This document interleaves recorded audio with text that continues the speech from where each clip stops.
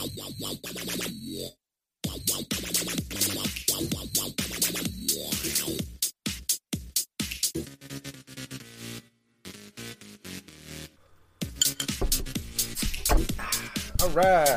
hello ladies and gentlemen, and welcome to episode 93 of the Generation Gaming Podcast. I'm your host this week. I am Tyler. I am joined by, he's actually the next door neighbor of Brock Lesnar in Suplex City. We got Jack. Hey everybody, how is it going?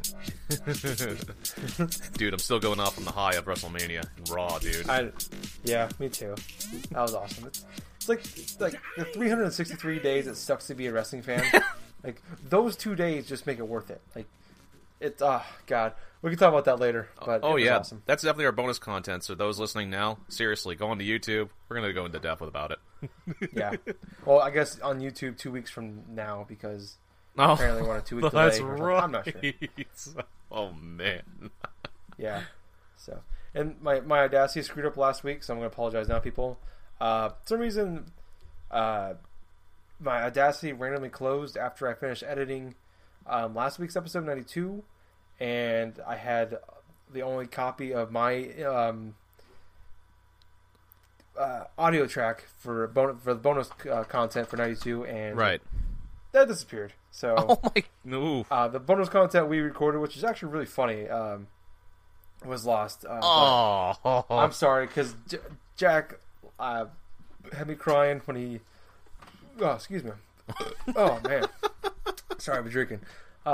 We asked the question if what character would make Mortal Kombat X a day one purchase, and he had, what was it again, Jack? It was the State Puff Marshmallow Man. Yes, did not see that coming. That was awesome. Oh man, all the fantasy aspects of that matchup, you know. Like say for example, like you would have like the State Puff Marshmallow Man against Scorpion and stuff. All of a sudden, Scorpion goes to Fatality and stuff. He just like just oodles and oodles of like all these like marshmallows that go flowing from him. It's like, oh no! He does the get over here move and it just goes right through him. Doesn't even work. That would be awesome. I just imagine in the Mortal Kombat movie when I think it's Sub-Zero and Scorpion are fighting in the forest. Yeah. I just imagine the State Puff Marshmallow Man and him running at each other in the forest. Yeah. But unfortunately, as you might have noticed, no Jake this week. He is out. Probably picked a good week to be out. It's going to be a Nintendo heavy podcast, so if you're not a Nintendo fan, I'm sorry, but really that's all the news that is going on this week, so we're going to be discussing that. So he should be back next week. Picked a good week. I think he picked, for him anyways, a great week to be out because he ain't going to have much to say. Oh yeah, that's very true. So I guess we can go ahead and just kind of jump into what we've been playing. So Jack, buddy, what have you been playing, man, the last week? Well, over the past week, it's been kind of an interesting, change of pace. I mean, I've just stopped playing a little bit of the Pokemon, stuff since I pretty much exhausted that resource. So, what I ended up doing is during my last, payday, I went to Walmart, I had a choice. I either wanted to pick up Bloodborne, maybe, MLB 15 The Show, or even, Borderlands 2, Borderlands, the Handsome Jack collection and stuff. So, as I'm at the store, it's like, I see Bloodborne there, but it's you know what, that'll be there still when it comes to, April and stuff. So, obviously the show wasn't out, and I really wanted to pick up Borderlands, the Handsome Jack collection on the PS4, considering that I think, hey, I'm going to play it on this, do that. Uh-huh. Possibility if one of you guys got it for the PS4, I'll play it with you. Yeah, like I totally said, if you got a PS4, I'd buy it. Yeah, exactly. The problem was, when I went there, they did not have a single copy for the PS4, and they had one copy for the Xbox One. I'm like, shit. And then I see one of Jake's replies to one of the talking ship things where he had got it for the Xbox One. It's like, oh, jeez. You know what? I'm getting it for the Xbox One. So that's exactly what I did. You guys are assholes. Well, I initially was going to get it for the PS4, but it's like, ugh. I can't. I'm still trying to figure out why he got it for freaking Xbox One. Yeah, that's what I want to know, too, though. I totally said, 2 weeks ago, if you guys got it for PS4, I would totally get it. Yeah, I thought he even said that, too. Huh. Mm-hmm. But anyway, in regards to, what I have been playing and stuff. I got that. Plus, yesterday, I went forth because I was thinking, hey, maybe MLB 15 The Show will be there in stock, because it released on the 31st. Come to find out that there was not a single copy left, as a lot of it already sold out, except for one. And that is the special edition one for $80. And I'm like, fuck that bullshit. I hardly play sports games as it is for the full year. I am not going to make do with that. So I picked up the last remaining copy of Bloodborne. I managed to find one that was not locked up in the case. So I picked up Bloodborne as well. So 2 big games that I've ended up playing. So first things first, I went on ahead, the Handsome Jack collection. Oh man, I tried installing I tried installing Borderlands 2 on my Xbox One. I mean, it has options to download both that were like about, 17 gigs worth of stuff. That ain't horrible. It ain't horrible. I agree with you. What was the horrible part was downloading just Borderlands 2 and it taking like about 4 or 5 hours to completely download. That was a fucking bullshit. That was really bullshit, dude, because if it was on the PC, it wouldn't have took me that long at all. Maybe an hour or two at the most. But I think it's either because of download speeds or whatever the hell it is. I mean, it's wireless. It's not wired to the router, which that would be impossible for me since I'm here in my room, and wireless is the only way that I can do. So after I installed it, I played a little bit of it. It's definitely the same type of like experience, gameplay wise, than say the 360 and the PS3 versions. But what I noticed right away is a lot of the frame rate stuff, like the pop-up things that were prevalent in sometimes the 360 and the PS3 versions, those weren't there. That was really surprising to me. I mean, yeah, there are some pop-up things, like technical sort of like hiccups, as you will, but they're not readily as like apparent. It really seems like it's smooth. It's really colorful. I mean, it's more colorful, I think, than the other ports to it. But I decided to go off with a different type of character class. Now, when I started my PS3 version, I went with Zero, the stealth type of assassin person. But I decided to go something different and something like crazy. I went with a Gunzerker. So what a Gunzerker is this character by the name of Salvador, who he just uses the special ability where he's just dual wielding weapons, right, and just basically just murdering every bandit in sight. So you can dual wield, say, double shotguns or like double pistols, maybe one sniper rifle, one shotgun, or something like that. It's just really funny. But what else is really funny is I was going through a lot of the character skins for Salvador, and they actually have a skin that's called Breaking Bald. And I'm thinking, I look at myself, I chuckle a bit because it's like, is this a reference to Breaking Bad? I go ahead, I equipped it on this, like, oh my god, this is totally a reference to Breaking Bad. I'm gonna do this. So I choose the costume, and instead of Salvador, I just name him Walter. Nice. That's awesome. So I have a Gunzerker who really looks like Walter White and is dressed kind of similarly, like inside this tux and there's all this other various things. It's just awesome because I'm just going through, and he's actually making certain quotes too that are related to it. But what's also funny is the in-game type of jokes for, say, the character branching trees, especially for like the Gunzerker and stuff, because there's references to the old like first-person shooters.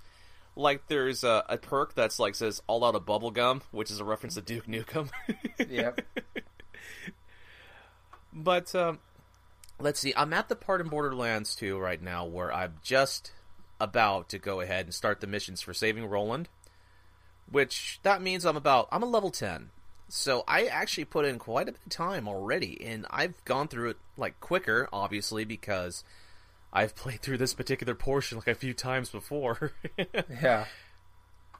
But other than that, it's like the game is really solid. I loved what I've been playing so far, and you know what? It just feels better, I feel, on these next generation consoles. Yeah. I almost picked it up. So I picked up MLB The Show on Tuesday, and I got the $70 edition. Oh my gosh. It's worth it. If you buy the $70 edition, you get what was it? You get like 12,000 in-game stubs. Yeah. Which is like a $10 value right there, which you use to like you can use to level up your Road to the Show guy. So it breaks. You get money your money back right there. It gives you a bunch of like extra like. Now they have like actual like rolling gloves, baseball gloves, actual baseball bats like with the brands on them and everything. So it's not just a generic baseball bat. So it gives you a bunch of those, which unlocks and gives you more power ups, or makes your ratings go higher for like that's cool. Hitting power and things like that. Also, if you buy the $70 edition, I think only if you pre-ordered it, you get a free skin for your PS4 controller. So you pick any baseball team, and I'm a huge Braves fan. So yeah, I this got shipped to me. So yeah, I mean, I almost but I was there. I traded in my NBA 2K15 because I only need one sports game at a time. So yeah, I traded that in. It's funny. I paid $25 for NBA 2K15 on Black Friday, and I paid $10 on like in-game currency to upgrade my NBA player, which is basically their own Road to the Show mode. And so I put $35 in the game, traded in, got $22 for it. So which is pretty awesome. I put probably 70 hours into it, but I was extremely close to picking up Borderlands, but man. Guys, you broke my heart, Jack. You broke my heart. Go on, though. Well, I'll tell you about like a game you should pick up if you are interested in is Bloodborne. Bloodborne is obviously from Software, the makers of Demon's Souls, and has gameplay that's really reminiscent to, like, say, Dark Souls and stuff like that. Because, you know, they're the same company that put out Demon's Souls, and a lot of that same gameplay is apparent in this game, too. Yeah. From the get-go, the opening cinematic and stuff, it's like, it is really creepy. I kid you not. Because I'll just say a little bit about the introduction sequence. And it's going to be a little minor spoiler or something like that. Well, you're on this, like, operating table, right? And you're drifting in and out of consciousness because you're trying to get this sort of, like, procedure to become a hunter. And, as you're, like, waking up and stuff like that, the guy that was operating on you is gone, and you look to the left of you, and all of a sudden you see this red, like, freaking hellspawn abomination stuff that looks like some sort of cross between a damn demon dog and, like, whatever type of thing is just going at you. It looks fucking creepy as hell because they have all the shadows, all the lighting and stuff. It was just kind of freaking me out. I was like, oh god, I'm in a bad place. It's like, all of a sudden, it's like, it gets taken out, right? And all of a sudden, his head turns back, and you see all these white, like, demon creatures with no face, just like, looking at you, like, whoa, this is even worse! So that was my first experience there with, like, Bloodborne's open cinematic, dude. It was just kind of funny. It set the mood, obviously. So afterwards, you go forth and you're placed inside this. You obviously get out of the operating table and stuff, and you are left to, like, go drift around and stuff, like, and just explore a little bit. Now, because of how dark this portion is, it's like you have. Obviously, my first instinct was to be really careful because obviously I've heard a lot of like stories about these type of games, and there's enemies like around every corner. They'll one shot you and do all this other crap. So I was walking through, and I come across this big dog, this big like wolf creature or something like that. She's just like gnawing on whatever the hell it is, like this slab of meat or whatever the hell, and.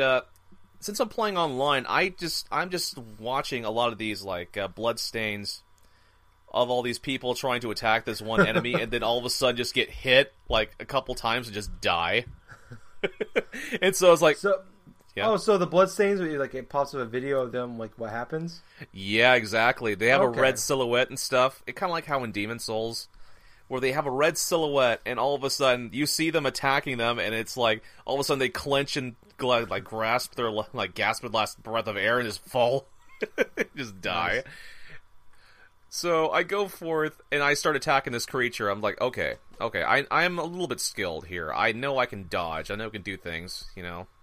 So I go ahead and I initiate this attack from behind, and for some odd reason and stuff, when I'm targeting this guy, and I'm trying to evade, I underestimate how powerful his strikes are. So I give him a couple hits. I last like about 15 seconds or so, like a lot longer than a lot of the Bloodstained people who were just going, just like melee attacking him like it's fucking God of War. And I end up dying because this one hit that he did took like about it took like about most of my energy. I mean, It wasn't like a one-hit kill. It was more like a one... Oh, God. It must have been like a two-hit kill or something like that. Because he got one good swipe and I was dead. And so, afterwards, I wake up at this one place where it's like this... It's sort of like a fantasy type of garden and stuff like that where... Oh, I think it's a Fantasy Island. They're like a little guy running around. The plane! Not like to that extent, though. No, this is more like, say, a Tim Burton type of Alice in Wonderland type of shit and stuff where it's like... You wake up and there's this big old building, this big old house, this mansion or something like that where they have like this library and stuff like that, and there's this garden. There's this one particular creepy looking doll or something like that that's like sitting in the garden stuff, and once you go like around the building, you see all these little bird bath dealies while these like white demons or something just like playing inside there and stuff. What's kind of interesting is you can go to like some of the bath like things and like upgrade like certain inventories and do this and do that. But you can also like watch certain videos of players and stuff somehow die inside the opening of the freaking like garden. I'm thinking, how the hell did you die on the introductory scene with no enemies? And so literally, I touch one bloodstain. I watch as this dude tries to jump from one portion of the hub, the higher up of the cliff, all the way down to where he has to try to cash in his blood echoes and stuff, and he just dies. I'm like... He loses all his blood echoes? Well, that's the thing, though. Once you die, the blood echoes, they stay right there at that particular spot unless an enemy picks it up. Okay. So there's no enemies. So he just basically dies for, like, nothing and stuff, so we can easily just go back and collect the bloodstains. Oh, it's kind of like Shovel Knight has that same mechanic. Yeah, exactly. If you die, you lose your money, but if you can go back, you have one more if you die again, it's gone forever, but yeah, you have a chance to go back and collect the bags. That's cool. Now you see, that's the Demon Souls inspiration right there from it. So after I get a lot of my weapons, learn a little bit of the tutorials and stuff, I go on to my first real mission. And so during this first real mission, it's like I'm going forth and I'm just navigating around this rural town. It looks like some sort of London town that's just gone to shit. It's just looks like a post-apocalyptic land or something like that, where some buildings are on fire. There's mobs of people surrounding this one fireplace or something like that. And so here I am. I'm just navigating around the corridors and stuff like that. And the first enemy I come across just freaking ambushes me, right? And so I get hit, and I just like, whoa, what the hell? And I go forth and I just battle him, and I finally take him out, and the son of a bitch took me down to like about a sliver of health. And so I'm trying to be careful, because I went through this one section about 3 times, right? This whole entire section, which involves all these sneak attacks, all these enemies and stuff. And each time I learned little bit by little tidbit by tidbit of how you can avoid this and do that.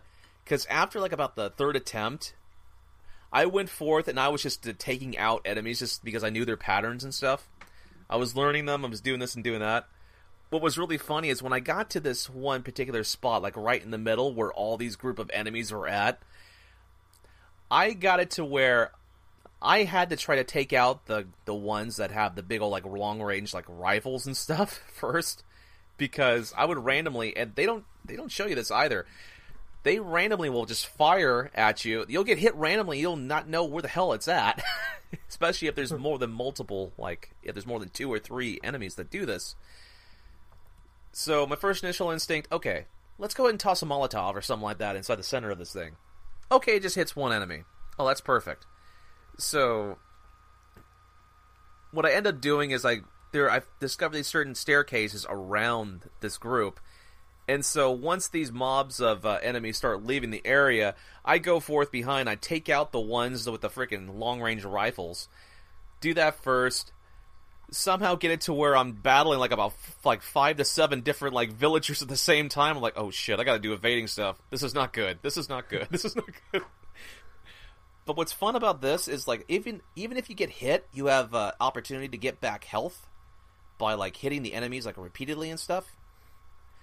So you have at least a chance to regain some form of health. But the thing about the weapons is you gain access to say your sword and stuff like that, which has 2 modes. He has his regular mode, and you can press L1 and stuff to get a long range type of super mode, a heavier weapon. Well, on your other sidearm and stuff, it's just basically a dun. It's done. It's basically a gun. So you have options to choose one of 3 different weapons for say swords and guns and stuff like that. So I went with a blunderbuss gun with this sort of cleaver that you can hit your opponents and stuff. It's fast. It's really cool. Once you hit it in L1, it just turns into this gigantic looking knife. So I got to give credit where credit's due. The weapons look really cool. Yeah. But where I ended was I didn't go and finish the entirety of that level. I just basically took a lot of my blood echoes after I got through a certain portion, went back and cashed it in to get better armor. Because you have to save these light posts, right? And there's only one light post between this level, the beginning portion of it, all the way towards the end, which I didn't feel like wanting to spend another couple hours trying to go forth and just individually go bit by bit, like I had been doing. I was so it's the campfires of Demon Souls? Yes. Okay. Really reminiscent of the campfires in Demon Souls. Through this whole experience, I must have spent about 2 hours or so, just trial and error, But every time I would get a little bit further, I would start getting more and more into it. So it was starting to get more addicting the harder it gets. That's what I can really say about Bloodborne right now is I'm at that point where it's hey, I am getting frustrated that I am dying, but at the same time, it's getting more addicting to where, hey, I'm progressing a little bit more each time. Kind of like in old school video games. Yeah. Yeah, Bloodborne's a game I want to play. Mainly, I think a lot of it is because I think a lot of people are this way too. It's it's an exclusive to the PS4. It's a big game for the new generation. Yeah. There's not a lot of games like that right now out for these new consoles. That's a lot of my intrigue into it. Yes. I did get a chance to. I got an offer from GameFly to, get a month for $1. Okay. So I signed up for that. You get 2 games at a time. I signed up for it on Monday, the 30th, and I'm going to date the podcast. It is the 2nd, so we're on, I think it's day 4. Yeah. None of my games have even shipped yet. So I don't have a lot on my list. I have Bloodborne, Order 1886, yep, Battlefield Hardline, and the Kirby Epic Yarn, I believe is what it's called. Oh, okay. So, but all of them are super low. So, yeah. So I'm not buying them. I'm not buying Bloodborne mainly because I just wanted to rent it and see. Because it sounds like a game that could be fun. I feel like I'm either going to love this game or I'm going to just hate it. And it's just that's $60. Oof, it's an investment. I don't know if I'm willing to make for that game. Oh, that's very understandable, dude. I mean, not a lot of people want to play a game or somewhere they're just repeatedly getting their ass kicked or something like that. Mm-hmm. But the thing about it is, I've grown up playing games like that, so it's kind of familiar ground. I think it's all dependent on patience, and for me, I don't know if I have the. I don't know if I want to put an hour or 2 into a game and progress 5 minutes. Yeah, that's very true too. But anyway, that's what I've been playing, though. Borderlands 2 and Bloodborne. Very nice. Well, I do want to play both of those games. I guess I've already played Borderlands 2, but I want to play those games again. Dude, they are awesome. But, yeah. So I've played a few games this week. I'll go through them fairly quickly. Codename Steam, I've progressed far enough, I think, to kind of give an overall analysis with it. I'm on, I think, mission 7. I looked it up. There is 16 missions, so I'm about halfway through the game. I've been playing it like I've talked about before. I've been playing it not every day, but every other day, every couple of days, I'll do a map or something. There's 16 missions. There's 32 maps. So some missions might have 3 maps in it. Some might have 2. Some might have 1. and I've been going through and playing them like that. And I mentioned this before. I really like that style because it's a handheld game, so it's on the 3DS. So it's perfect for that. Where like there's plenty of save points. It saves after every map. So you can play, a map might take you 30, 40 minutes. Some of the bigger ones where there's like usually the last map of a mission takes a little bit longer. Could take, I think mission 6 is actually just one map and it took me about an hour to finish. Yeah.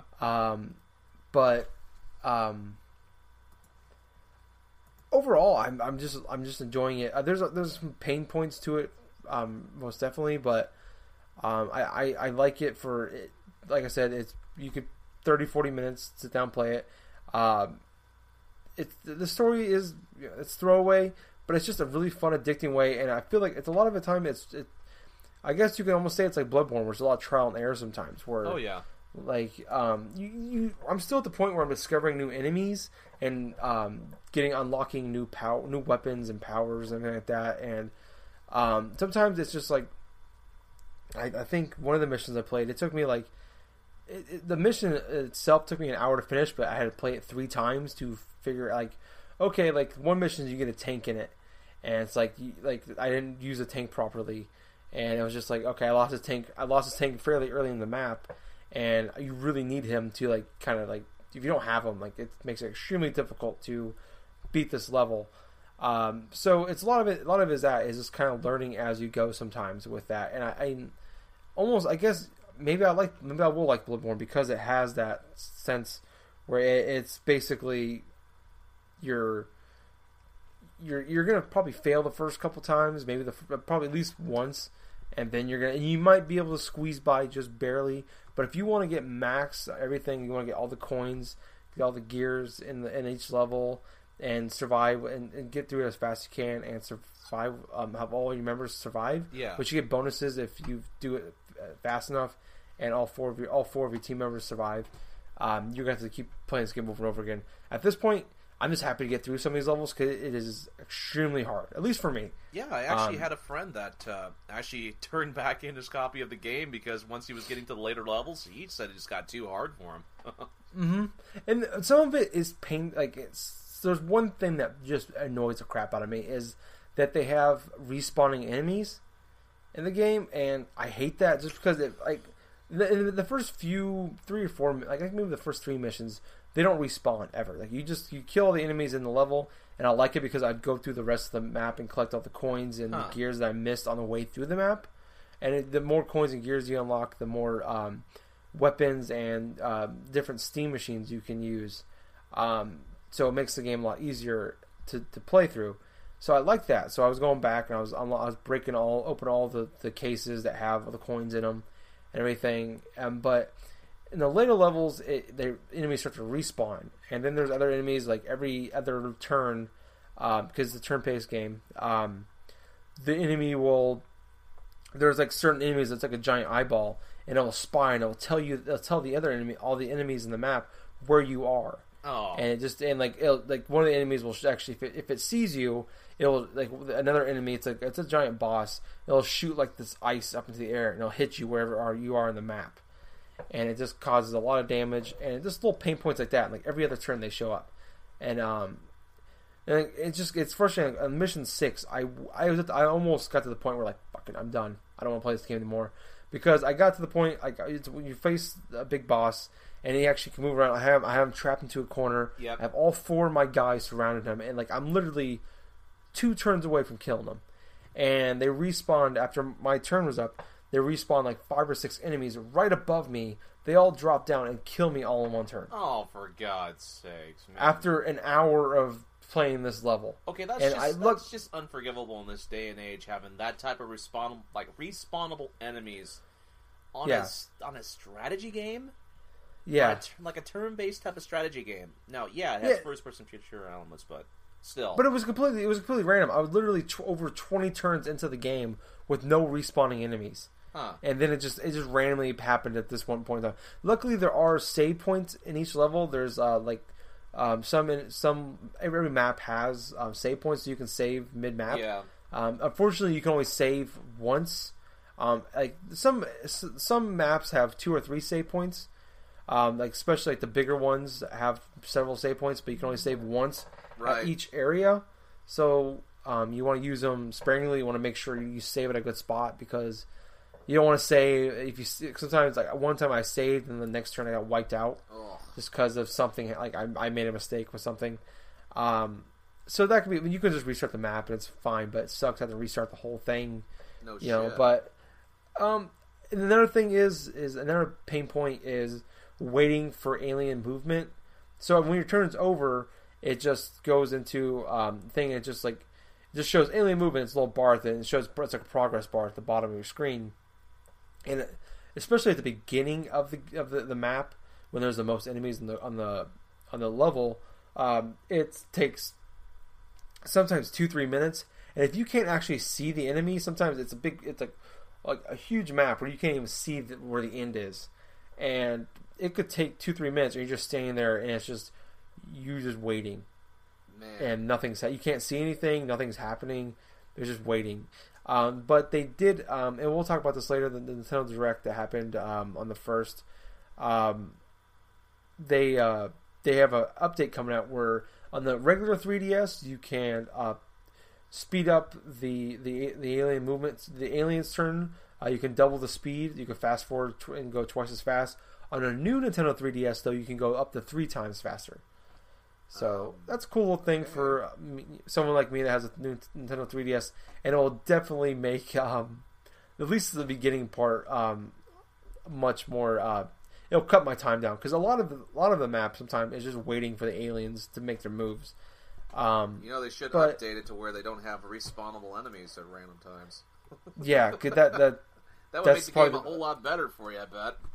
Yeah, because I mean the alien movements. I mean the respawning just makes it harder, and makes me replay whole maps. When the alien movement, you just gotta wait. It'll definitely cut off probably 5-10 minutes per map, just waiting on enemies to move. But I can, I'd rather just them get rid of the respawns of enemies. But moving on to another game I played, and I actually paid for. I'm not upset if I paid for it, but I come to find out if I would have waited an extra week, I could have got, or actually not even a week, 3 more days. I would have found out what I got for free.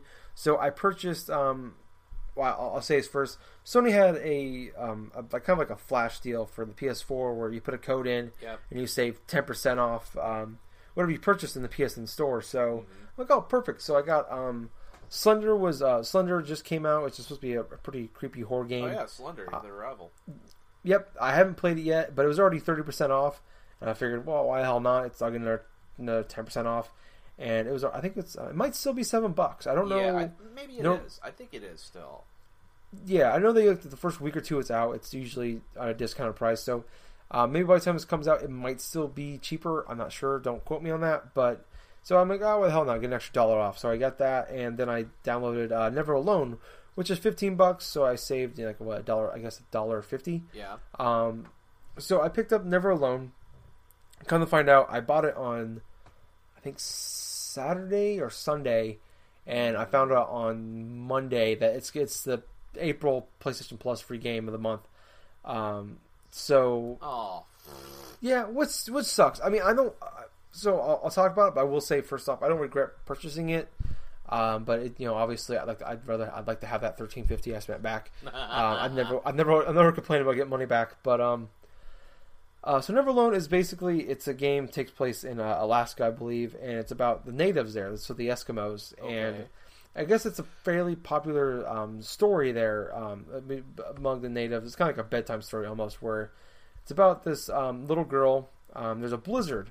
And like a huge blizzard, and they all hunt, and that's how they survive. They live off the land, and a huge blizzard happens, and people are starving because they can't go out and hunt and get food. So the little girl decides to sneak out and figure out where the blizzard's coming from. And in it, like she goes out, she's going to hunt, and then eventually she sees like the kind of main villain, I guess, of the story is like he attacks the village, and he burns down the village, and he takes a lot of the people, captures a lot of the people, takes them hostage essentially, and so the girl sees that, and the guy chases him, and this Arctic fox actually comes and saves her life.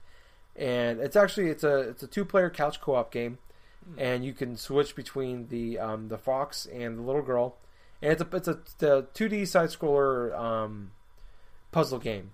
So I think I beat it in about maybe 4 hours. I pretty much beat it in one sitting, actually. So as far as a puzzler goes, it's fairly easy. There's definitely because you gotta do switch a lot between the fox and the girl. So the fox can actually climb. He can do like wall jumps and climb up walls a little bit. And then the little girl, she has like what do they call it, like a balos or something like that. It's like a weapon they use to hunt with, and you can use that to like break down like ice chunks that like will help you. That gives you another platform to jump on. I don't want to jump in. There's not much of a story there, but the story is kind of interesting. And I don't really want to spoil it because that's probably the best part of the game. The gameplay part of it alone isn't. It's not bad, but it's not like, I wouldn't put it as far as indie games go. It's nowhere. It's not Limbo or Braid. It's not that great. Really, I mean, not to compare it to. It's not just indie games, but just for the small downloadable games, it's not like it's not like in that top class. I would say it's one below it, where it doesn't like blow you away. It's not like this new game experience. It's not something like 2 or 3 years now I'm not gonna look at them like that game was incredible, like I do like when I look at Braid or I look at Limbo or anything like that. It's not that, but so it's sort of like, say, like an average type of experience, you would think. I would put it above average. Okay. If I was like, say, out of a scale of 1 to 10, it'd probably be like a 7.5 maybe. It's not gonna blow you away. I would say I don't regret. I think it was worth the $13. Okay. I'll say that. I don't regret the purchase. It sucks, knowing I could have got it for free. But I would say that once it comes out, if you don't have anything to play and you like those kind of, you like those 2D side scroller puzzle games, definitely check it out. It's not like it's not incredibly hard, but it's a fun, relaxing, and with an interesting story. And they do have some cool things where you can unlock videos in the game, and like you watch these videos, and it's actually like almost like a little documentaries where it tells you about like it's actual like the natives like doing like an interview, and they talk about like they explain the things to you, like things in their culture. So it really explains kind of what's going on in the game for you. So that's pretty cool. Like I actually I got all the trophies in the game. Unfortunately, there's not a platinum for it, so I didn't get the platinum. So that sucked. But I don't. Well, yeah. But it's I thought for what it was a fun.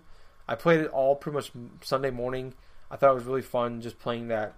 It was a great Sunday morning game for me. Oh, that sounds awesome. So yeah, it's been a while since I've done that. I just sat down and played a game for 4 or 5 straight hours, and so I don't know. I would say, I mean, it's gonna be free next week. Probably if you don't have any, like, obviously there's some good games coming out lately and coming out soon. But if you're not getting those games, or you're just in holding, waiting for the next game to come out, check it out. It's fun. I enjoyed it. I think it's free on the 7th of April. So so this next Tuesday, it'll be free to download for PlayStation Plus and PS4. The other game I played is Life is Strange. I talked about it a couple weeks ago, or no, probably last month actually. Yeah. Episode 2 just came out this past week. So I am loving the story of this game and the characters of this game. So I talked about it. It's a girl that finds out like something happens, and she finds out she has like this ability to kind of go back in time. Right. But she can only go back in time like a minute or two. And it's basically like it's almost like that. It's basically like the Telltale Games kind of style, where decision making. If the nice little twist on it is you make a decision, you can do this or you can do that. Well, you did this, and then like you can see what happens and like the outcome of it. You get that, and then you're like, oh man, what if I did that? So you go back in time, you do that. Huh. And you can like, ooh, man, that might be worse. And you go back in time and you do. And I like it. It's cool and it sucks at the same time because you overthink it. Or at least I do. I'm like, there's points in time where I'm like going back like 5 times. So I like that, and I would say I like everything about that. I enjoy that Telltale part of the game where it's more story based, and just interacting with the characters. But the worst parts of the game are the video game parts. Oh, really? So in episode 2, there's two major, like, each episode is maybe an hour and a half, 2 hours. The worst part, there's two parts that stick out for me.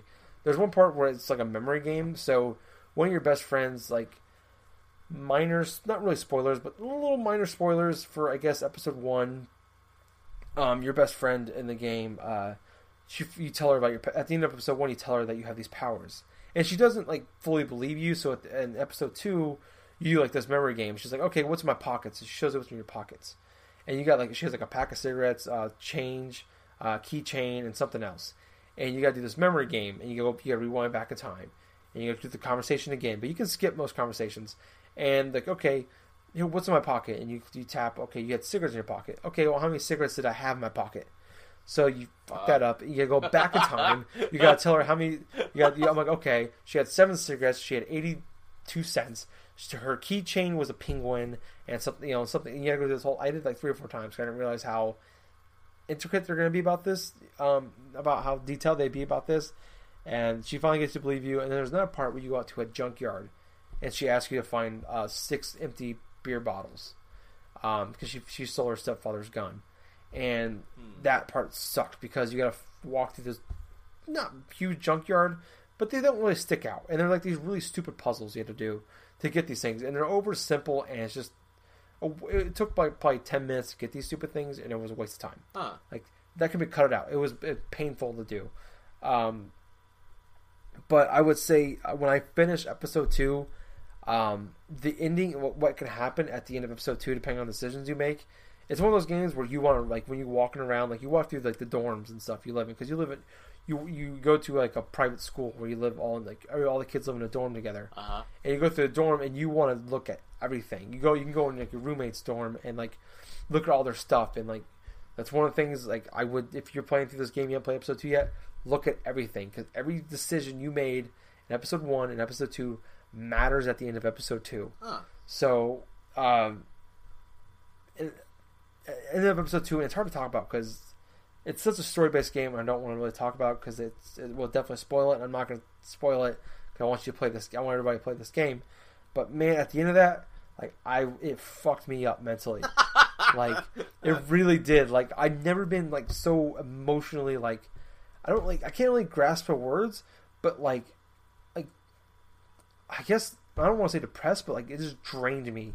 Like, just emotionally, I was just, when the ending happened and the credits hit, I'm just like, I just stood there. I'm like, fuck, like, because it didn't go well for me at the end. I said the wrong thing, and it didn't end well for me. And it's just, I just sat there. I'm just like, fuck, like that, fuck. Like, I don't know how to explain it.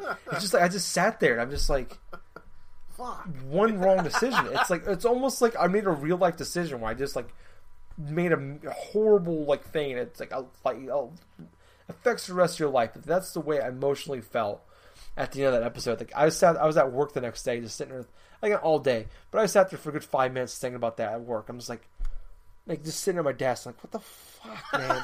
Jesus Christ! Like, your coworkers just looking at you. That's like, what are you thinking about now? It's like, oh no, yeah. Like, fuck. It was like just. I'm really enjoying the game, but man, like, I wish one of you guys played that game so I could talk. I need to talk to somebody about it. Like, it's one of those things that I just need to talk it out with somebody. But just wow. So that's what I'm playing. I have 3 pretty good games this week. So I had a pretty good week of games. I think we both had a pretty good week. I think game so too. wise. Yeah. So that's good to hear. That doesn't happen very often. No. I'm gonna take a drink of my beer here for a second. We usually are playing either stuff that's like maybe sort of old, some like games that maybe not a lot of people are too familiar with, or something like that. Yeah. But this week, yeah, we got some big releases here that we've actually went for and played. Yeah, I think Mortal Kombat comes out in 2 weeks too, so we're pretty. Jesus. It's gonna be a good time. I don't know if I'm gonna get that though. I might. I don't think I will either. But yeah, that's just the thing, though. I mean, maybe somebody will. Yeah. So we got some topics to talk about this week. Man, Jake's not here, and we're still like at normal time for us. This is crazy. So like I said at the beginning, this is gonna be a pretty Nintendo focused episode because mainly most of the news that came out this week was Nintendo related. So we'll jump into it. Excuse me. Yeah. Drinking Left Hand Brewery Sawtooth Ale. So, oh god, so good. So we'll start off with the Nintendo Direct that happened on April 1st. So I'll just kind of go over everything that kind of happened. Okay. All the news that happened, and then we'll discuss at the end. Okay. So it started off with Mewtwo was announced. They gave him a release date for Smash Brothers. He comes out April 28th. Mm-hmm. I believe it's $4 if you buy him on the 3DS and or the Wii U, or if you buy them together, it's $5. So $3 deal, $3 discount. So, but if you're like me, and I believe Jack did the same thing, if you bought the 3DS version and the Wii U version, and you used your code on Club Nintendo, you got them for free. And if you get them for free, you get them 2 weeks early on April 15th. Lucas from I think was it Mother 3. Yep. Mother 3. Yep. He has been confirmed as a DLC. Yes. They're hoping for him. He's going to be a paid DLC. They expect him to be ready for June. They have a release date for the Wave 4, which comes out May 29th, which they all went pre-order today, and they're gone. Oh. They announced some costumes for your Mii fighters in Smash Brothers, which are paid for. Which we can discuss. We can get into detail about that, but they're not too badly priced. Around $1 to $2, depending on what they have. Like Samus, Link, a bunch of other ones. Pretty much all the like Cat Mario and stuff like that announced for it. They announced Amiibo Tap is coming, which is like free downloadable. I guess demos. So you tap an amiibo onto your Wii U, and you get like a free 3-minute demo of just a random game to play on your Wii U, which that's supposed to be coming sometime this spring. Mario Maker, which is a basically like you build your own Mario levels, is coming out this September. Yoshi amiibos are coming. The Yoshi's Woolly World amiibos are coming out, which is exclusive to that game. And they are actually made out of they're actually like yarn made. Dude, I want one of those. I know, me too. So they're making those. It's come out on the same day as Yoshi's Woolly World, which is supposed to be launching this fall. Which actually Europe is getting that June 26th, and they actually have like a pack that comes with one of the green Yoshi and the game. Also, Splatoon got a release date of May 29th, which is the Friday after Memorial Day, you fucking bastards. The Friday after what? Memorial Day. Oh. So, which I thought it was initially before the Friday of Memorial Day. So I was excited I had a 3-day weekend to play it, but whatever. I might take May 29th off. But they also announced with it that they are making amiibos for the game of a Inkling Boy, Inkling Girl, and Inkling Squid. But you can buy the boy and the girl separately, or you can buy a 3-pack where you get the boy, the girl, and the squid. You can only get the squid if you buy the 3-pack. And the 3-pack is $35, which is a little pricey.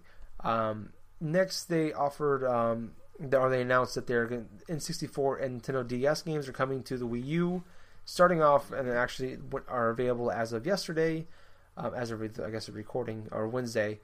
Yoshi's Island DS. And WarioWare Touch DS were the DS games that came out, and for the 64 they had Super Mario 64 and Donkey Kong 64, which I think the DS games are $10, and I think the 64 games are $13. Okay, I think I have a little bit of a correction on there. I mean, for yesterday's little thing after announcing their press conference, Steely, it's like they were. Like you said, they did release like Yoshi's Island DS and Super Mario 64, but at a later date, Wario Land Touched and Donkey Kong 64 will be released. I think it's sometime in this month, though. Maybe you're right. Yeah, so you're right. The Yoshi's Island DS, Super Mario 64 are available today. I think those are like next week or something. Yeah. Thank you for that correction. Yeah, there. no problem. They also announced a game called Mutant Mudds Super Challenge, which is a sequel, I guess. But if you buy the game for the Wii U, you get it for the 3DS for free. And it comes out in June, which is a cool thing. They're working on the crossplay aspect. And then they kind of showed a pretty big long trailer for Shin Megami Tensei X Fire Emblem, which is the game they announced like 2 years ago. Yeah, it's a crossover no type between of news, nothing surrounding that Yep. game for the past couple of years, and all of a sudden we get a trailer for it. It's like, what the fuck? Yep. So it's a Shin Megami Tensei game. I guess with characters from the Shin Megami world and the Fire Emblem world, which they've been talking about doing for years now. When we haven't heard anything about it since they announced it. So we got trailers. Still really nothing shown, I guess. Fatal Frame 5 is coming to the United States sometime this year. I'm assuming in the fall. Yeah. Exclusively on the Wii U. Pokemon Rumble World, which is a free-to-play game on the Nintendo 3DS, comes out on April 8th. Nah. Puzzle and Dragons X plus Puzzle and Dragons Super Mario Edition come on May 22nd. That looks fun. Yeah, it's a like a match 3 game for the 3DS. Kind of trolling some of the crap that doesn't really matter. Then I showed another trailer for the Fire Emblem game that comes out on Nintendo 3DS. It's coming out. They said next year. It's coming out 2016. Should release. They announced amiibo cards for the Nintendo 3DS. They're Animal Crossing, so they have a game called Animal Crossing Happy Home Edition, Happy Home Designer, that comes out this fall. And you use the cards, and you're a decorative designer essentially with Animal Crossing people. They announced the release date for Mario Kart 8 DLC Pack 2, which comes out April 23rd. They actually bumped it up a month, which is awesome. And they also announced the big reveal at the end is a free update for everybody on April 23rd, where they are releasing the 200cc class for Mario Kart, which is if anybody plays Mario Kart, there's 50, there's 100, and 150cc. That's how it's been. 150 since the beginning. 150cc is pretty hard in Mario Kart 8, so they're releasing 200cc's because they hate us. So what's kind of hilarious about that is I've gotten every single thing, even on the mirror cup, and now it's like another CC thing. It's like, oh no. Yeah. So, what? I'm curious. What was your overall thought of the direct, and what's like kind of stuck out to you in that one? Well, let's see. I was left with some questions in regards to, say, the Nintendo Direct, though. But my overall impression of the Direct, for the most part, is I liked it. I thought it was really solid. I thought it came out of nowhere that Lucas is going to be like a add-on character, especially after Masahiro Sakurai stated inside articles that were posted on various gaming websites as he was not him and his team were not interested in making more DLC characters after Mewtwo. Which, yeah, they announced that pretty much after the game came out, there'd be no DLC content. Exactly, and all of a sudden it's like, oh, okay, now Lucas is coming out. It's like, oh, wow, that's a big surprise. And what's even more of a surprise is it's not just Lucas. No, they actually have a little thing right now where you can go onto their website for Smash Brothers and request a character. You can actually request a character, either new or maybe old school, to return for their next thing that you can put out for Smash Brothers. Yeah, I forgot to mention that. So if you go on, I think it's SmashBrothers.com, you can go on there and you name a character you want, what games they're from, and a reason why. And they're not guaranteeing anything of these will happen, but they want to hear from the fans and hear what characters they want. So if you want Waluigi in the game, or do you want Snake back in the game, or Bayonetta in the game, or whomever you want in the game, you go on there, they'll put your vote in essentially, and they're going to look, and they're going to just kind of, if there's enough interest for some of these characters, they might make them. Yeah, that's going to be kind of an interesting aspect, because there's a lot of characters that various Smash Brothers players have always wanted to play for years. I mean, there's a big thing where people have wanted King K. Rool inside the game as well, because he's obviously the enemy for Donkey Kong for the Donkey Kong Country games. But let's see, other things that really struck me as kind of interesting, though. Well, let's see. Other than that, oh yeah, the Fire Emblem stuff. I mean, Shin Megami Tensei X Fire Emblem. Obviously, that was a game that was announced for the Wii U a couple of E3s ago. We had not heard anything about it, and when I was watching that trailer, I thought to myself, no, this could not be what it is. It's like I was seeing this extravagant anime intro and stuff. It's like, dude, this cannot be what I think it is, can it? It's like, is it really Shin Megami Tensei X Fire Emblem? And sure enough, it's like, yeah, this is the game we've been working on for quite a long time, and now we're ready to do this and do that. It's like we have a 2-minute trailer for you. 2-minute trailer. Well, at least that guarantee. Well, at least that tells their fans stuff. Yeah, the game's not canceled. Yeah, doing something with it. Let's see. I really like the new not Fire Emblem, but like the new Animal Crossing like DLC for Mario Kart, because I thought that the courses really look cool. And stuff, because all the elements of like the seasons and stuff dictate to how well the track will be. It's like a random thing each time you play them. That's a really cool touch. You know, what I got out of this conference really was that Nintendo was really supporting their Smash Brothers and their Mario Kart game with various DLC stuff, even more so than certain other companies would for some of their major titles. Yeah. But let's see. Other things that I liked the new Fire Emblem trailer for the 3DS, since I was a huge fan for Fire Emblem Awakening. But I was also, looking up on news today, is in Japan they're going to possibly release like 2 different versions of this 3DS Fire Emblem game, potentially. So one of them is like, say, there's like a white version, there's a black version, or something like that for different types of scenarios. I know, like, they're in the at least the North American version. You pick a side to join. That's exactly like that. why. Yeah. Yeah. So in Japan they might actually split those up into 2 different games. They might. It's called Fire Emblem If right now, but yeah, it could be like something completely different that comes out the U.S. You may be right. It could be just like, say, both of them combined together for like, say, choose one side, choose another. Yep. Because I know that Intelligent Systems has stated that they are working on like this game and try to make as much, give the player as much choice that they want for like picking what side you can be on and stuff. Which it's a first for the series because you follow a linear pathway all the way through the story. So to pick on whether you want to be on the good guy's side, the bad guy's side, maybe, but. I really liked that. I'm trying to remember what else. Puzzles and Dragons was good. Let's see. Oh yeah, the Virtual Console stuff. I was really surprised that Donkey Kong 64 is finally coming out. Yeah. But anyway, before I really get into like my major questions, like I want to hear what you thought about the conference, Tyler. All right. So it was like 48 minutes or 50 minutes long. I really enjoyed the first probably 10 minutes and the last 10 minutes. Yeah. As personal preference, really the Fire Emblem stuff doesn't do much for me. Right. The Shin Megami stuff obviously doesn't do much for me. But the really what I came for was I was more interested in really Splatoon and the Mario Kart those were really fun too, announcements. Splatoon. And yeah, so Splatoon. Hear more about Splatoon. They announced some more game types for it, which are typical game types you see in every game.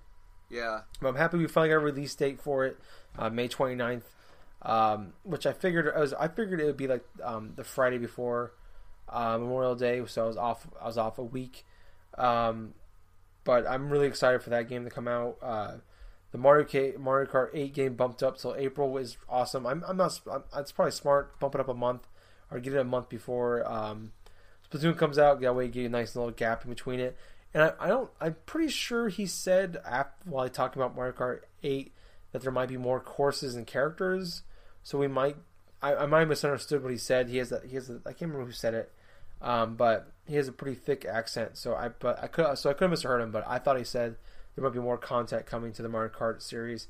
Hearing that they're going to be doing some DLC for Smash is awesome. Yes. It makes sense though. I mean, I think the 2 games are like the 2 biggest system sellers for the console right now for the Wii U is Mario Kart and Smash Brothers. So they definitely want to support those. So it's smart in that sense. Keeps more revenue coming in and keeps those games relevant for a long period of time. I'm excited to finally play as Mewtwo. Really in about 2 weeks. It's like really those are the 2 biggest things that stuck out. I mean, I was a little disappointed to hear that Yoshi's Woolly World got delayed until fall. Yeah. But it's not too surprising, and we'll talk about a little bit of this later. But Zelda got delayed till 2016. Mm-hmm. So I think instead of just having one big Zelda game come out in fall, and that could be their whole fall, and they'll be fine. They're going to have a bunch of, not their A games, but B games. So like with the Nintendo Maker, Yoshi's Woolly World, and Star Fox will probably be. Dude, I forgot about Mario Maker as well. That looked freaking awesome too. Yep, and then you got Fatal Frame all coming out in the fall, so maybe they won't have the one big game, but they're gonna have a bunch of smaller games to kind of pad out their fall. Well, but I don't know. I don't know, man, because you know what? This kind of goes into the questions though that I did have and stuff, because I think Nintendo has something up their sleeve in terms of like padding out this year up until the release of the new Zelda game, which could possibly be next fall, not this upcoming fall, but for 2016. Yeah. And the thing about it is, there's subtle hints that I was like looking at this Nintendo press conference, which kind of caught me off guard in some ways, and I thought it was kind of obvious, but I thought was kind of I thought it shouldn't be ignored though. And one of the questions dates back to when we got the Donkey Kong Country games and the Donkey Kong Land games all on the Virtual Console pretty much on the same day. Yeah. All these like Rareware games, like say all 3 of the Donkey Kong Country games, all 3 of the Donkey Kong Land games, and now Donkey Kong 64 is coming out right here. I don't know about you, but I think they may be teasing, like subconsciously, maybe another potential Donkey Kong Country game coming out soon. Why? Because obviously they renewed the license here with Rare for something. Well, not just borrowing the likenesses of, like, say, but Nintendo has went to Rare before and stuff in order to, say, like, get their permission to use specific type of, like, characters and properties that they have made before. I mean, we're talking about a company that let Rare, like, basically, even though it was owned by Microsoft, gave them, like, Viva Pinata to use, like, on their DS, like Nintendo's DS. So, what potentially I could think may happen is maybe E3, maybe something. We could see maybe Retro Studios is working on another Donkey Kong Country game, but this time is with the Kremlings and King K. Rool. That's maybe that's it might be too soon though for a new Donkey Kong game. Yeah. I just think that maybe this is like that. I mean, E3 is still upon us, but right now, just kind of my theory is that instead of, obviously those the 4 big games they have coming out for, at least that we know of, coming out for the fall, those games might equal Zelda. Yes. So they may. I'm really excited about Yoshi's Woolly World. I think that probably will be a day one pickup for me, mainly because as far as like that's probably the one game I know for sure, other than Splatoon, that I'm picking up for the Wii U. So I was happy to hear that, and the freaking yarn Yoshi's kind of cool. I mean, I'm not a big. I have 5 amiibos. I was happy to hear they did announce Wave 5 and 6 also. They gave us release dates and showed us who's going to be involved. So we got in Wave 5 comes out in July, and Wave 6 is September. Ganondorf is going to be in the September one. Yep. So that's kind of the next one I really want to get. Ness and Ganondorf, that's what I want to get, though. I already have about 7, so it's like, I'm not going to get the whole kit and caboodle. Yeah, I was interested in the Splatoon amiibos, but nah. I found out the 3-pack is $35. Oh, God. I thought it was going to be like a 20. Oh, my God. I was thinking 25 at most, maybe 30, but 35, that's pushing it for me, so I'll probably just stick with the game. But that was probably, like, really, for the most part, I thought it was kind of there was no big announcements in it, really. It was just kind of like a lot of small ones, so nothing, like, mind-blowing out of this one. So it was run the mill for me. Some of the news we got, obviously I'm happy about, like the Splatoon and Mario Kart. So I don't know. I'm pretty happy about it. I can't wait till May 29th to get here because I need a reason to play the freaking Wii U, which I haven't played the Wii U since I got Bayonetta 2 back in like January or February. So I've been playing Smash Brothers just a little bit off and on just to practice a certain character that I've been using. Yeah, that's mainly what I do with the Wii U anymore. Is I just pick it up and play like Mario Kart 8 or something here now and again. But I knew that going in with the Wii U, it's like I know I'm not going to have like there might be a couple months where I go without playing it, but it's worth it in the long run. But anyway, I thought it, but yeah, you thought about like no, continue on. No, I mean I was really just kind of wrapping up. I guess we can kind of just jump on into okay, but before that though, I just want to say one last thing though about the Nintendo Direct itself. I know that the Mario Kart DLC like content, say like the Animal Crossing stuff. Yeah, you know what? I like that various content, like how it looked and stuff like that. I mean, they also could be teasing, like, say, a potential maybe 2016 Animal Crossing game for Wii U. That is a possibility. Let's see. And another thing I want to say that was kind of interesting to me is when Satoru Iwata, when he introduced Lucas as part of the DLC character, he like specifically said like what game that he's from and stuff like that, and I was kind of expecting like something along the lines of okay, you're talking about Mother 3 and like the game he's from, but could this be potentially that you're going to re-release this game, you know, in a certain way? Because you have this character that's very popular, right? And they've re-released Earthbound, you know, for the Virtual Console. So the last question I really have with this conference is this sort of a way of Nintendo try to hint at that they're probably going to bring Mother 3, probably announce it at E3, possibly as a downloadable? Yeah, because there's 3 Earthbound games, and we only got the first one, didn't we? We only got the Super Nintendo one. There's one for the regular Nintendo, which is called Mother Zero here in the U.S., since it was like a beta thing. But it was a complete copy of a ROM, actually. A complete copy that was actually dubbed and was there was only one initial copy until someone bought the ROM, I think, off of eBay and distributed it online and stuff. So now people can actually play it in its entirety, you know. Nice. But Mother 3 was a Game Boy Advance game that released in 2005. I think it was in Japan. And it had a fan translation and stuff like from Starman.net and stuff like that where people could actually download the actual emulator for the Game Boy Advance and play that game with an English patch. Huh. Very nice. Okay. Go on ahead, man. Alright, guys. So, bad news for the Wii U fans. We were talking about this before, but unfortunately, the new Zelda game for the Wii U has been delayed until 2016. No really timetable other than 2016. I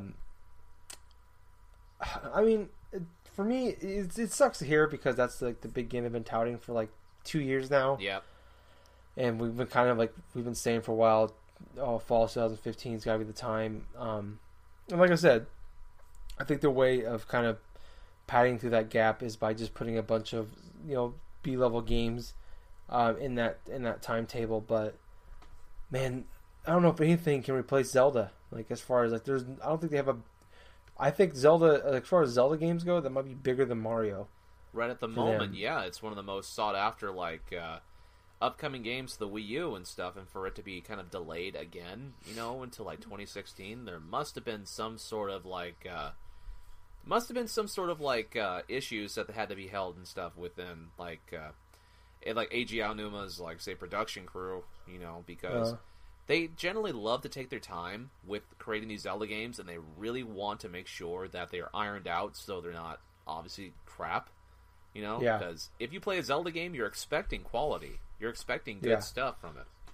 Really, just Nintendo games in particular, like you never have any like technical errors with any, you don't have any glitches with them or anything like that. So yeah, that's very true.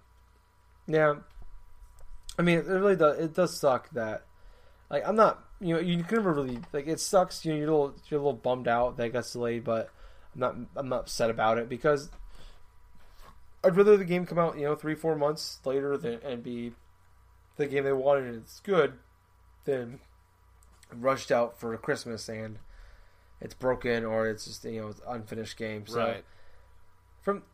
I don't know. It like I said, it sucks, but really, for me, Yoshi's Woolly World will come out. I got Metal Gear Solid 5 coming out. Yep. There's going to be plenty of games to play, at least from my standpoint. New Uncharted as well, you know. No, Uncharted got pushed back to 2016. Oh, God damn it, that's right. Yeah, no, it's funny because like all the big games, like last year I was flooded with like I bought way too many games in like a short amount of span. This year I was looking at, I'm like, there's like 5 or 6 games coming out between like August and like November that I want. Like that's doable. Now I'm looking at like, well, shit. I got Metal Gear, I got Yoshi, and that's about it. So well, for right now, I mean, it's still like 4 months within the year. Yeah, I mean, we'll have a better picture. Well, I guess we got Star Wars Battlefront coming out, so, and then We still have the E3. Division, and E3 is still coming, so I'll be back up to 20 fucking games to play this fall. I'm almost there. I'm gonna have to pick up some overtime at work if I want to pay for these goddamn games. Oh. Yeah, no, like I said, it sucks, but we kind of went over, I guess, with the direct our main kind of our opinions on that. So, unless you got anything else to add on that. Well, no, not really though. I mean, in terms of like, say, potential re-releases, maybe by Nintendo, possibly. I mean, What do you think? what's that? You're re-releasing of like a Zelda game, you think, or? Well, no, not for like a Zelda game, more or less. But I'm talking about like, say, this is an article that I was reading upon like Destructoid today, where they had I think it was either an announcement or something like that for like Nintendo of Europe or something like that, where they are packaging the Wii games like Sin and Punishment and Pandora's Tower together to release over there.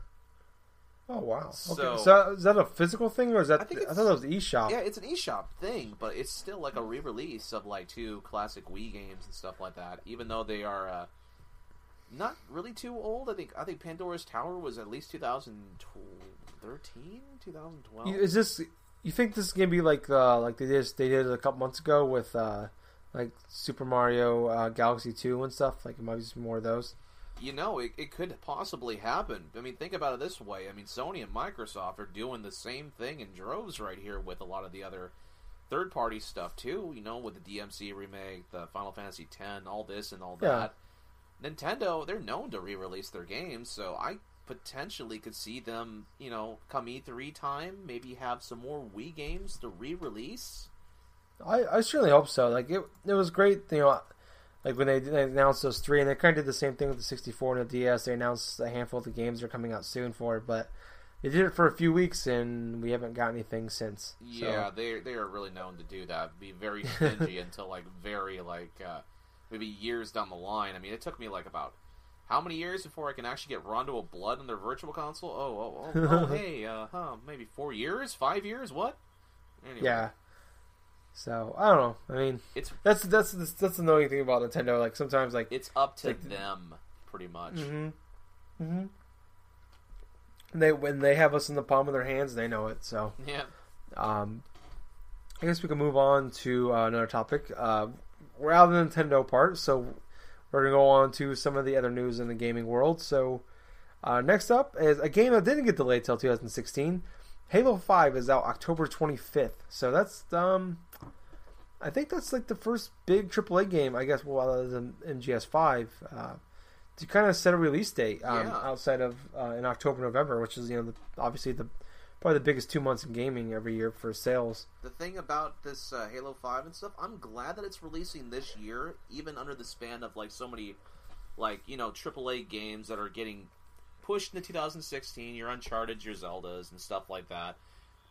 But like I was saying before we started recording and stuff, it's like I really want to see the gameplay for Halo 5 because I want to see something that's different than say what they've been doing for the past, like say like Halo 4 and stuff like that. I saw bits and pieces of Halo 4. I have not played that version, Halo 4's version though, but it really gave me It really gave me a sense of maybe like a kind of like I wouldn't say a poor man's, but it really reminded me of Metroid Prime in sort of a way where it's like, oh, okay, it's those same type of enemies that fly around. Oh, hey, it's this, it's that, But I don't know. I just want something a little bit more evolved past, like, say, the standard Halo fare in terms of gameplay.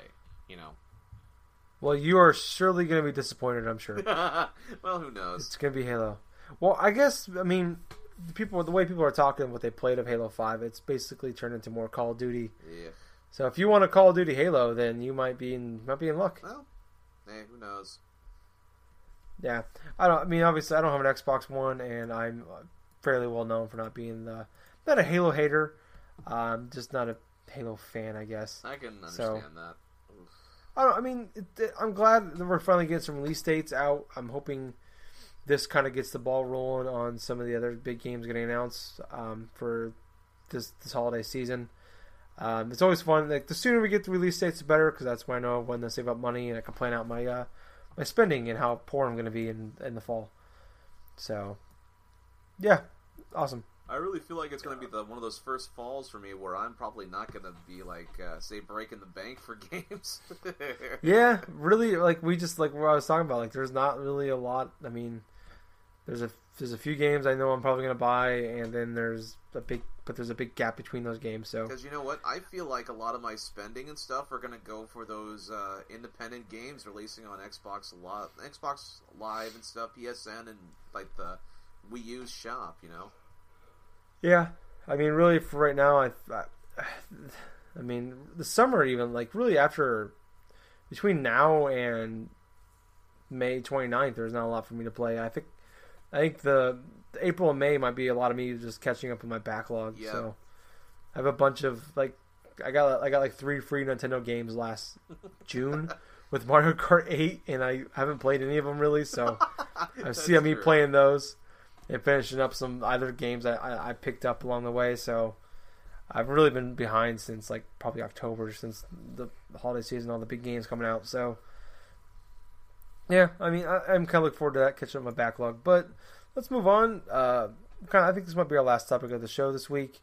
But OnLive, which was I want to say 2009 this came out initially, which was supposed to be like, it was a first big streaming. It was like the first big digital streaming service for video games. Yes. Kind of what PlayStation Now is right now, but it was like brand new games like coming out, and it was full. The games were full price. It was basically kind of like Steam, but you stream the games through servers instead of just downloading them onto your hard drive.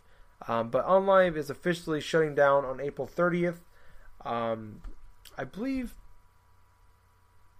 it eventually turned into like a monthly like service instead of like buying the games you wanted. But it sounds like Sony's buying up pieces of it. They bought up was it Gaikai, I believe, in 2012 or 13, which was like basically probably OnLive's biggest competitor.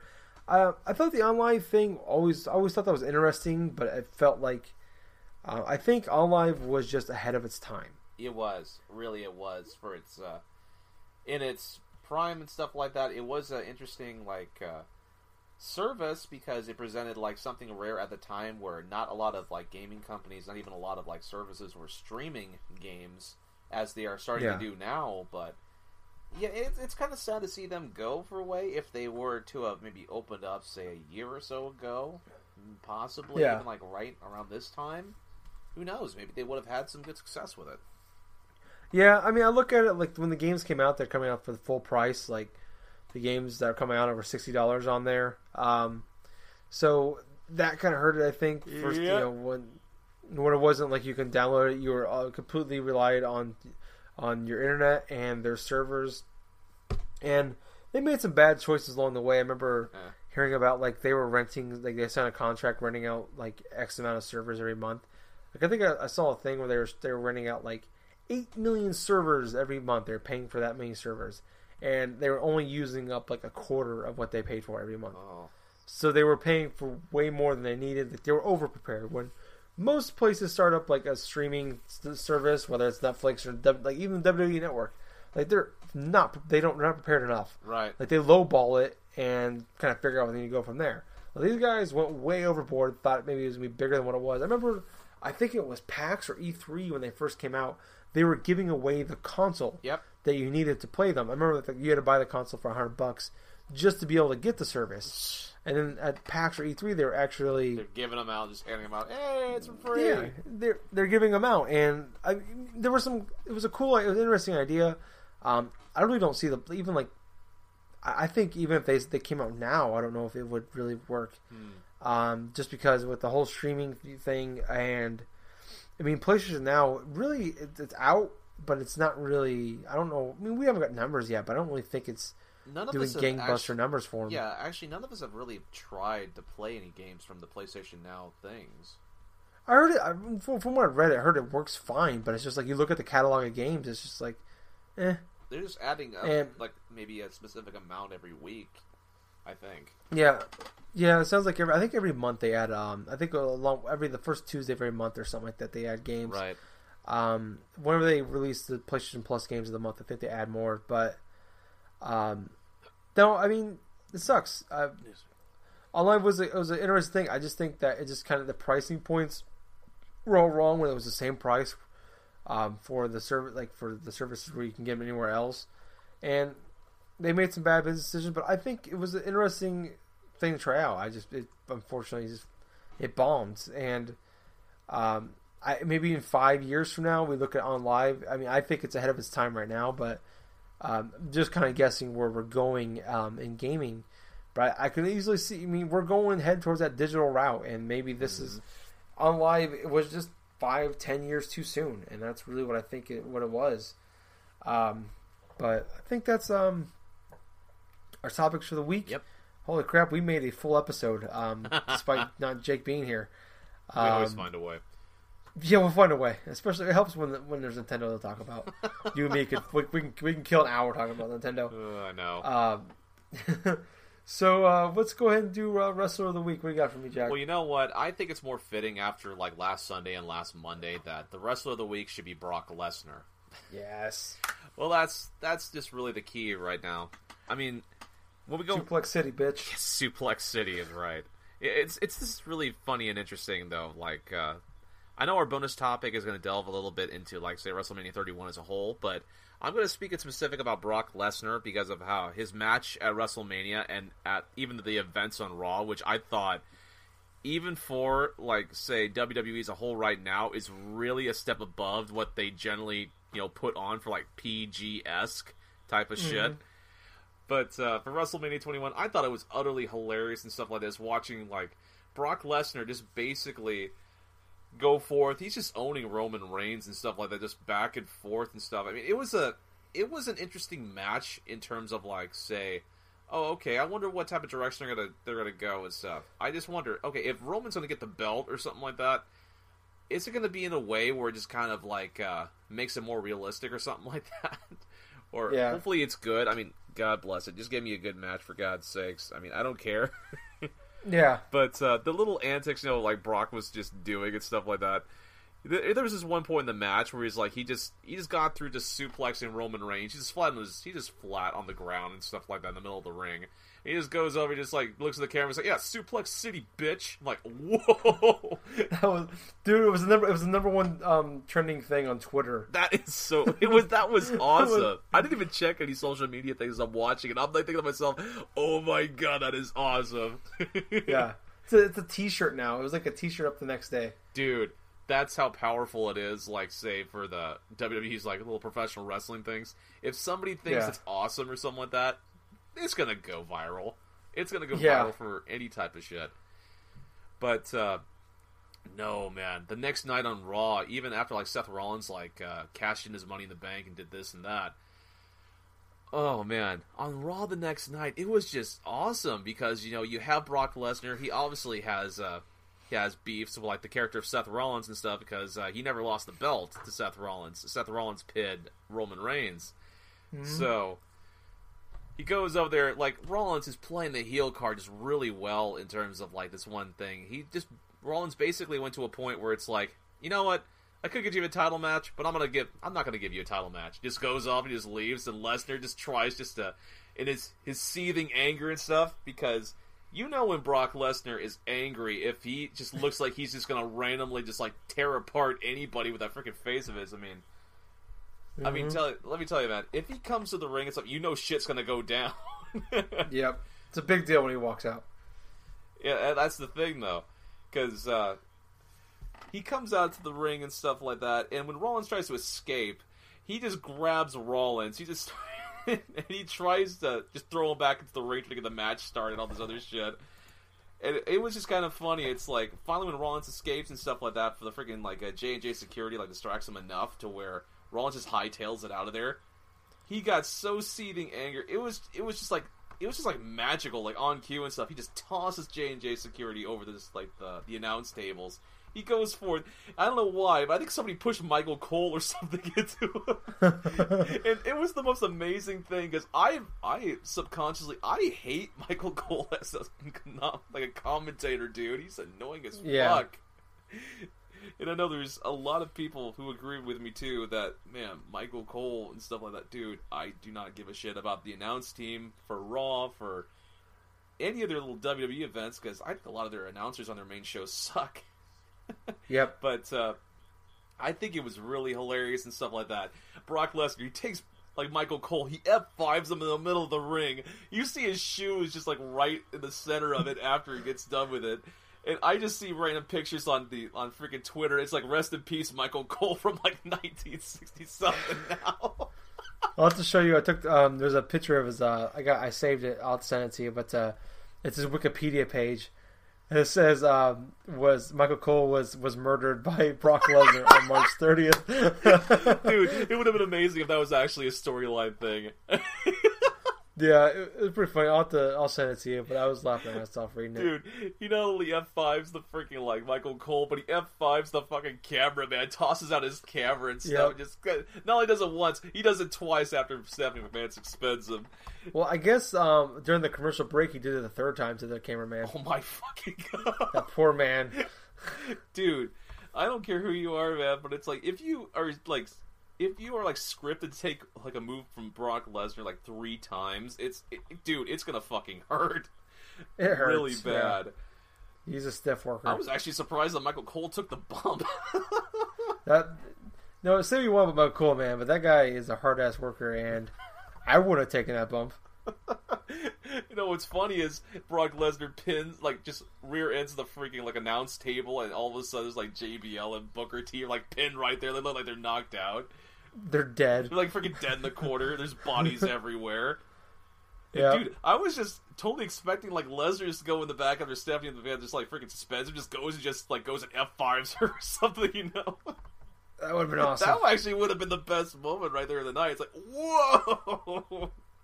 I would have paid $99. I would have paid $9.99 for that. You know, it would be freaking awesome if that actually happened or something. All of a sudden, they see their WWE app, Skyrate just go out.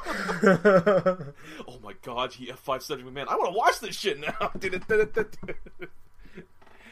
Yeah, it was pretty awesome. Now, like I said at the beginning of the show, man, like WrestleMania and freaking the night after WrestleMania, the Raw after Mania, are like, it's the reason to be a wrestling fan. Oh yeah, it's really a good. Yeah, you know what? Those 2 nights in general, they really put into perspective like why I like wrestling in general.